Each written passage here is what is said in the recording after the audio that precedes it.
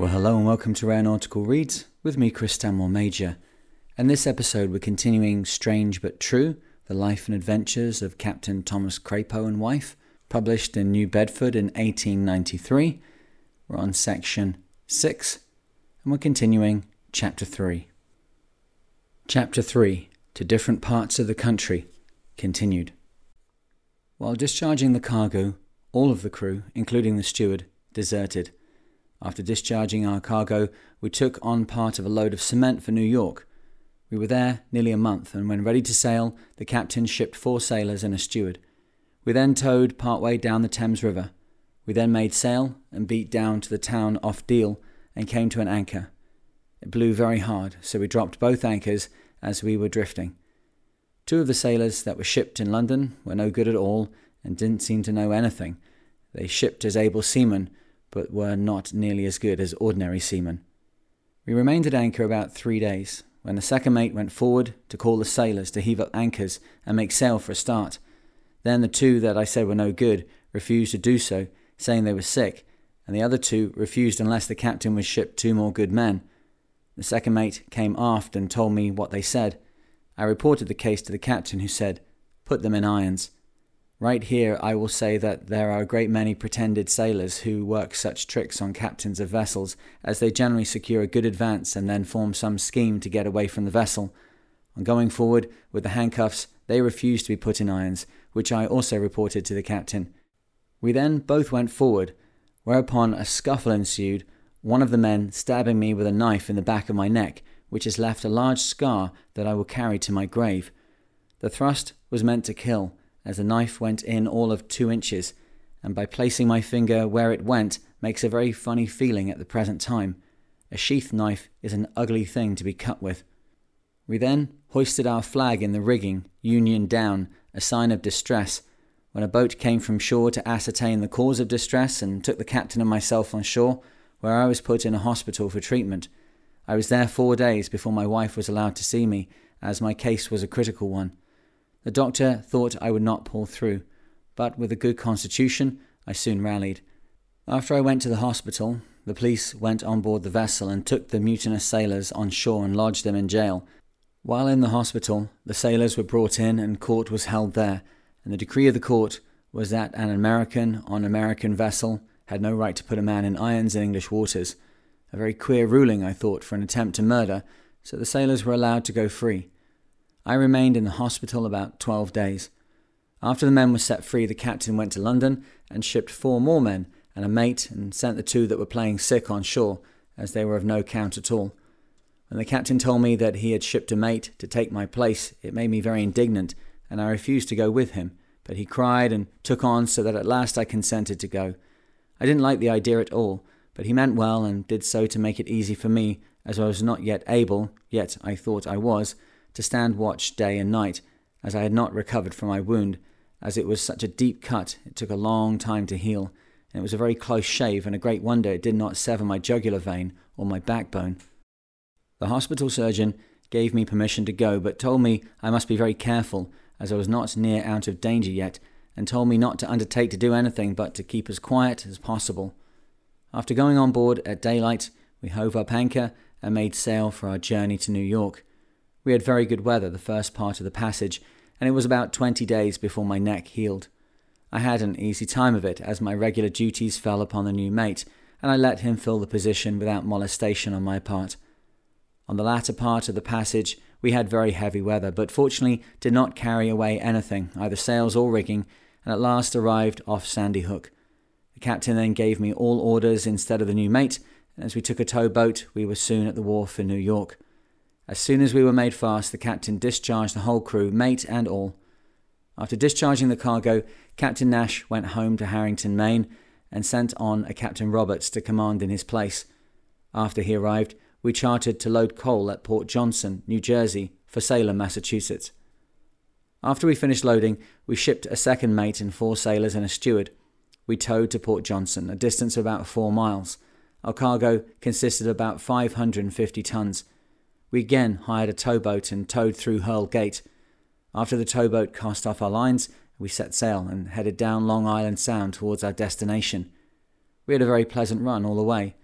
On arriving at Salem, we were fortunate in discharging below the bridge, as vessels heavily laden many times have hard work in getting up to the wharves above the bridge, and they must catch the tide at its full, as at low water, the water about all flows out, and if a vessel gets caught above on her way to the wharf when the tide is going out, she remains in the thick mud, when at extreme low water there is scarcely water enough for a duck to swim in.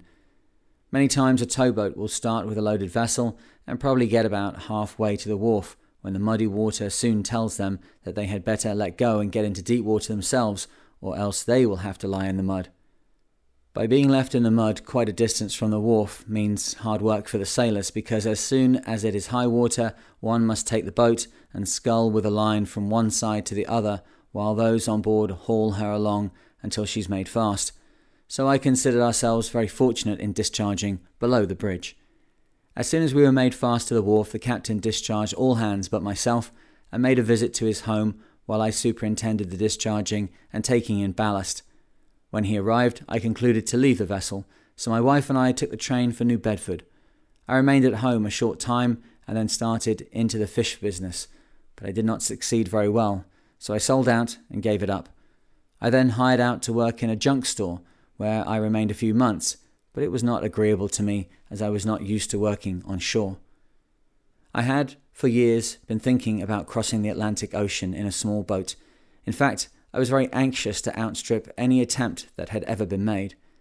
Anyone would naturally think that knowing what the ocean was by living on it so many years would banish all thoughts of any such attempt, but not so with me. I was venturesome and daring, and I thought if I could manage to eclipse all others, I could make considerable money by so doing. I knew it would be a daring feat. Had it not been, I don't think I would have pondered over it as much as I did. But the more I thought of it, the more decided and determined I became. While working in the junk store, unbeknown to everybody but my wife, I perfected my plans of a boat that I considered capable of crossing from this country to England in. After looking over my plans very carefully for several days, I considered them perfect in every particular. I formed them partially on the plan of a whaleboat, as they were the most seaworthy of any kind ever built. In fact, they could hardly be improved upon. But as I should have to live right in her, I had to form my plans accordingly. After satisfying myself that everything was as I wanted it, I took my plans to a boat builder named Samuel Mitchell on Fish Island in the Ashnot River, adjoining New Bedford, by a bridge. He had become famous as a whaleboat builder, and for that reason, coupled with my acquaintance with him, I employed him to build my boat exactly as I had planned her. I do not remember whether any conversation ever passed between us in regard to what use I intended to put her to or not, as I was very careful not to speak of it to anyone, even to my employees or fellow workmen.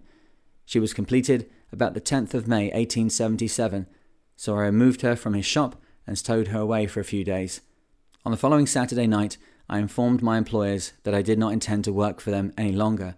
When, as was natural, they asked my reasons for leaving them, I told them that I was going to sea again.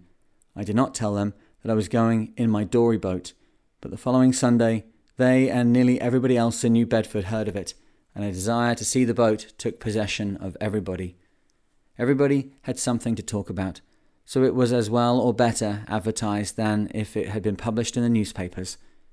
It was the topic of the day, and many shook their heads as much as to say, "He must be crazy." But whether I was considered so or not, the object of my desire for years was about to be tested, and nothing could change my mind. As I, like all sailors, had spent my earnings as fast as I made them, I wanted to get a little ahead for a rainy day, and I thought that if I could only succeed, I could exhibit the boat and myself, and by charging a small fee for admission, I could make a little money. The ocean had never been crossed in so small a craft, and has not since, as mine was the only one of her size that, to my knowledge, ever made the attempt. My intentions were to go from New Bedford, Massachusetts, to England, and the most important feature of the trip was that, owing to the boat being so small, I could not carry a chronometer, so the voyage must be made by dead reckoning, depending on passing vessels to furnish me with my position, as the captains always know just what latitude and longitude they are in, and about the distance from port, so my readers can see what a seemingly rash undertaking I was about. Yet I was confident of success, and never for a moment doubted my reaching England in safety. I was positive my little boat could live where a large vessel could, and I scanned her with a longing akin to love, as a good boat is a sailor's paradise. Chapter 4. Across the Atlantic Ocean in a dory boat. As I began to make preparations to rig my boat with her masts and sails, my wife was all anxiety about my intended trip, and the idea preying on her mind until at last she informed me that if I went, she should go too. This was something I had not thought of for a moment, and again, how could two go with such a small craft with hardly room for one and turn around? But there I was, face to it, and I knew my wife's courage, as I had seen it tested, and I knew, without argument, that when she said she was going, she meant it, and that settled it. There was no use trying to dissuade her, as I could only be wasting breath, so I took the matter as coolly as possible. Had I known things would have taken such a turn, I would have had my boat built a trifle larger on her account, but it could not be done now, as she was all but built. My readers can see how cramped we would be for room, as I had built the boat just 19 feet and 7 inches long, 6 feet and 2 inches wide, and 30 inches deep, and she only drew 13 inches of water with us and everything on board. Her foremast was 21½ feet long, and the mainmast was 20½ feet long. Her main boom was about 10 feet long. The foresail contained 15 yards of light duck, and the mainsail 10 yards. Just 25 yards of sail to carry 2 people across the Atlantic Ocean. Just think of it. Her measurements were 1 ton and 62/100ths of a ton, her actual weight being about 500 pounds. She was decked over on top and had 2 scuttles, one forward and one aft. The one aft I had to sit in to steer, so my readers can see plainly what a large amount of room we had to eat, drink and sleep in. It was a vast difference between our limited accommodations and the comforts of a palatial steamer to cross to England. I rigged her as I intended and had her photographed on Fish Island before launching her. The accompanying picture below shows her exactly as she looked with myself and wife on board. I then launched her, and the following Monday put my kegs, which were to contain fresh water for drinking purposes, on board in position, and again she was photographed. I gave it out that I, with my wife, would start on the 28th of that month, May. My intentions were to have a trial trip in her, but I did not get a chance. I kept her moored at Fish Island, and the following Sunday the Reverend James Butler of the Seamen's Bethel held religious services on the island, which were largely attended, as it looked as though the whole city had turned out. The next day I put on board our provisions, which consisted of 90 pounds of biscuit, 75 pounds of canned meats, and 100 gallons of fresh water for drinking purposes and for making tea or coffee. We also carried a sufficient quantity of tea, coffee, sugar, and other light articles. The 2 scuttles I mentioned were 18 by 24 inches in size, and the one where Captain Crapo would sit to steer was to be used for a dining table, meaning, of course, the sliding cover. The report of our intended voyage spread like wildfire, and the papers everywhere published more or less in regard to it, and I will give my readers the benefit of one which appeared in the New York Times, which read as follows.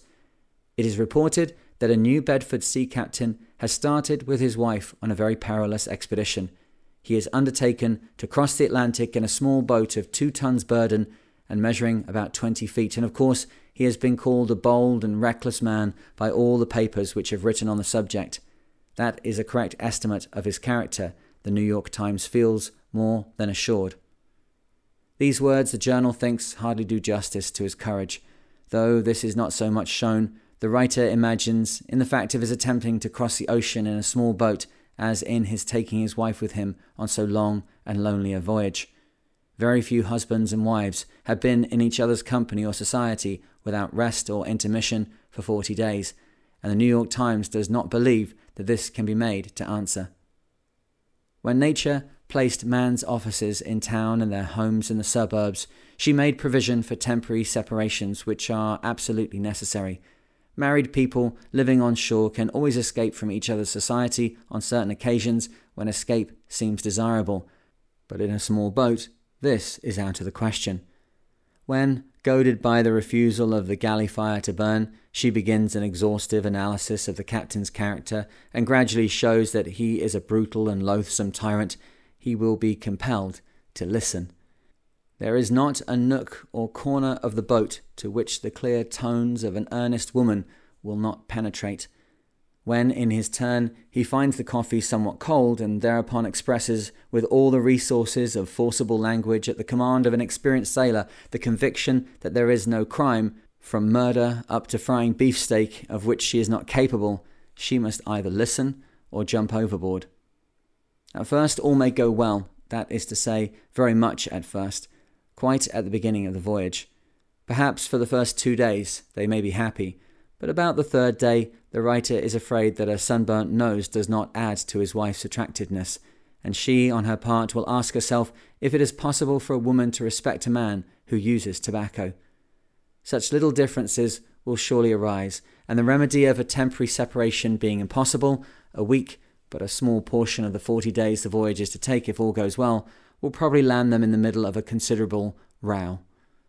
The New York Times therefore predicts that the journey will not be made, and pictures the travellers returning to the starting place after a short absence, when the husband will spring to land and make straight for Siberia by the shortest route, and the wife will rush to torrid zones with at least equal rapidity after, perhaps, having one final claw at the departing mariner.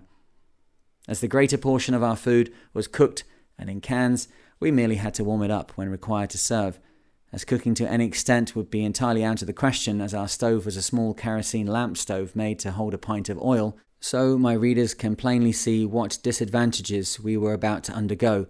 But our accommodations were limited, so of course we had to get along the best we could, and again we were more or less afraid of an explosion, as the boat, in heavy weather especially, would jump and roll about so much as to make it unsafe to put much oil in at a time, so we never put in more than a gill at any time. This being the day set for sailing, we had to hurry in order to make our start without disappointing the multitude of people collected on the wharves and vessels, and especially in row and sailboats, which were very numerous. In fact, I never before or since saw so many boats on the river on any occasion, and as it has been published in the papers, many people came on the noon train to see us. Ladies, especially, would force themselves through the crowd in order to get near enough to shake hands with my wife, and many there were more than surprised to see the miniature boat we were going in. Surprise and wonder could be seen pictured on their faces, and no doubt a great many of them were saying to themselves, "They will not go far on that little boat, and will soon be back again, the laughing stock of the community." The most noticeable of all at this time was an old lady that I think arrived on the train, who forced her way to the side of my wife. Her grey hair denoted the passing of many summers, and as many dreary winters. She shook the hand of my wife in a very affectionate manner, saying, "My dear child, you are not afraid to trust yourself in such a small boat on such a dangerous undertaking? You are young and very brave, and I earnestly hope that you will merit what you deserve." My old father was as near us and our boat as he could possibly get, crying and wringing his hands in a manner pitiful to see in an old man of his years, and constantly saying, "The two foolish children, I will never see them again." All this time I was getting our things on board, and as it was nearing our time of starting, I did not have time to stow things as they should be. My drogue, line and anchor, compass and water kegs, and many other smaller articles were presented to me by friends. Many of my wife's friends were trying to persuade her from making the attempt, but to no avail. She was as determined as I was. All this time the crowd was growing larger, as many quit work to see us off.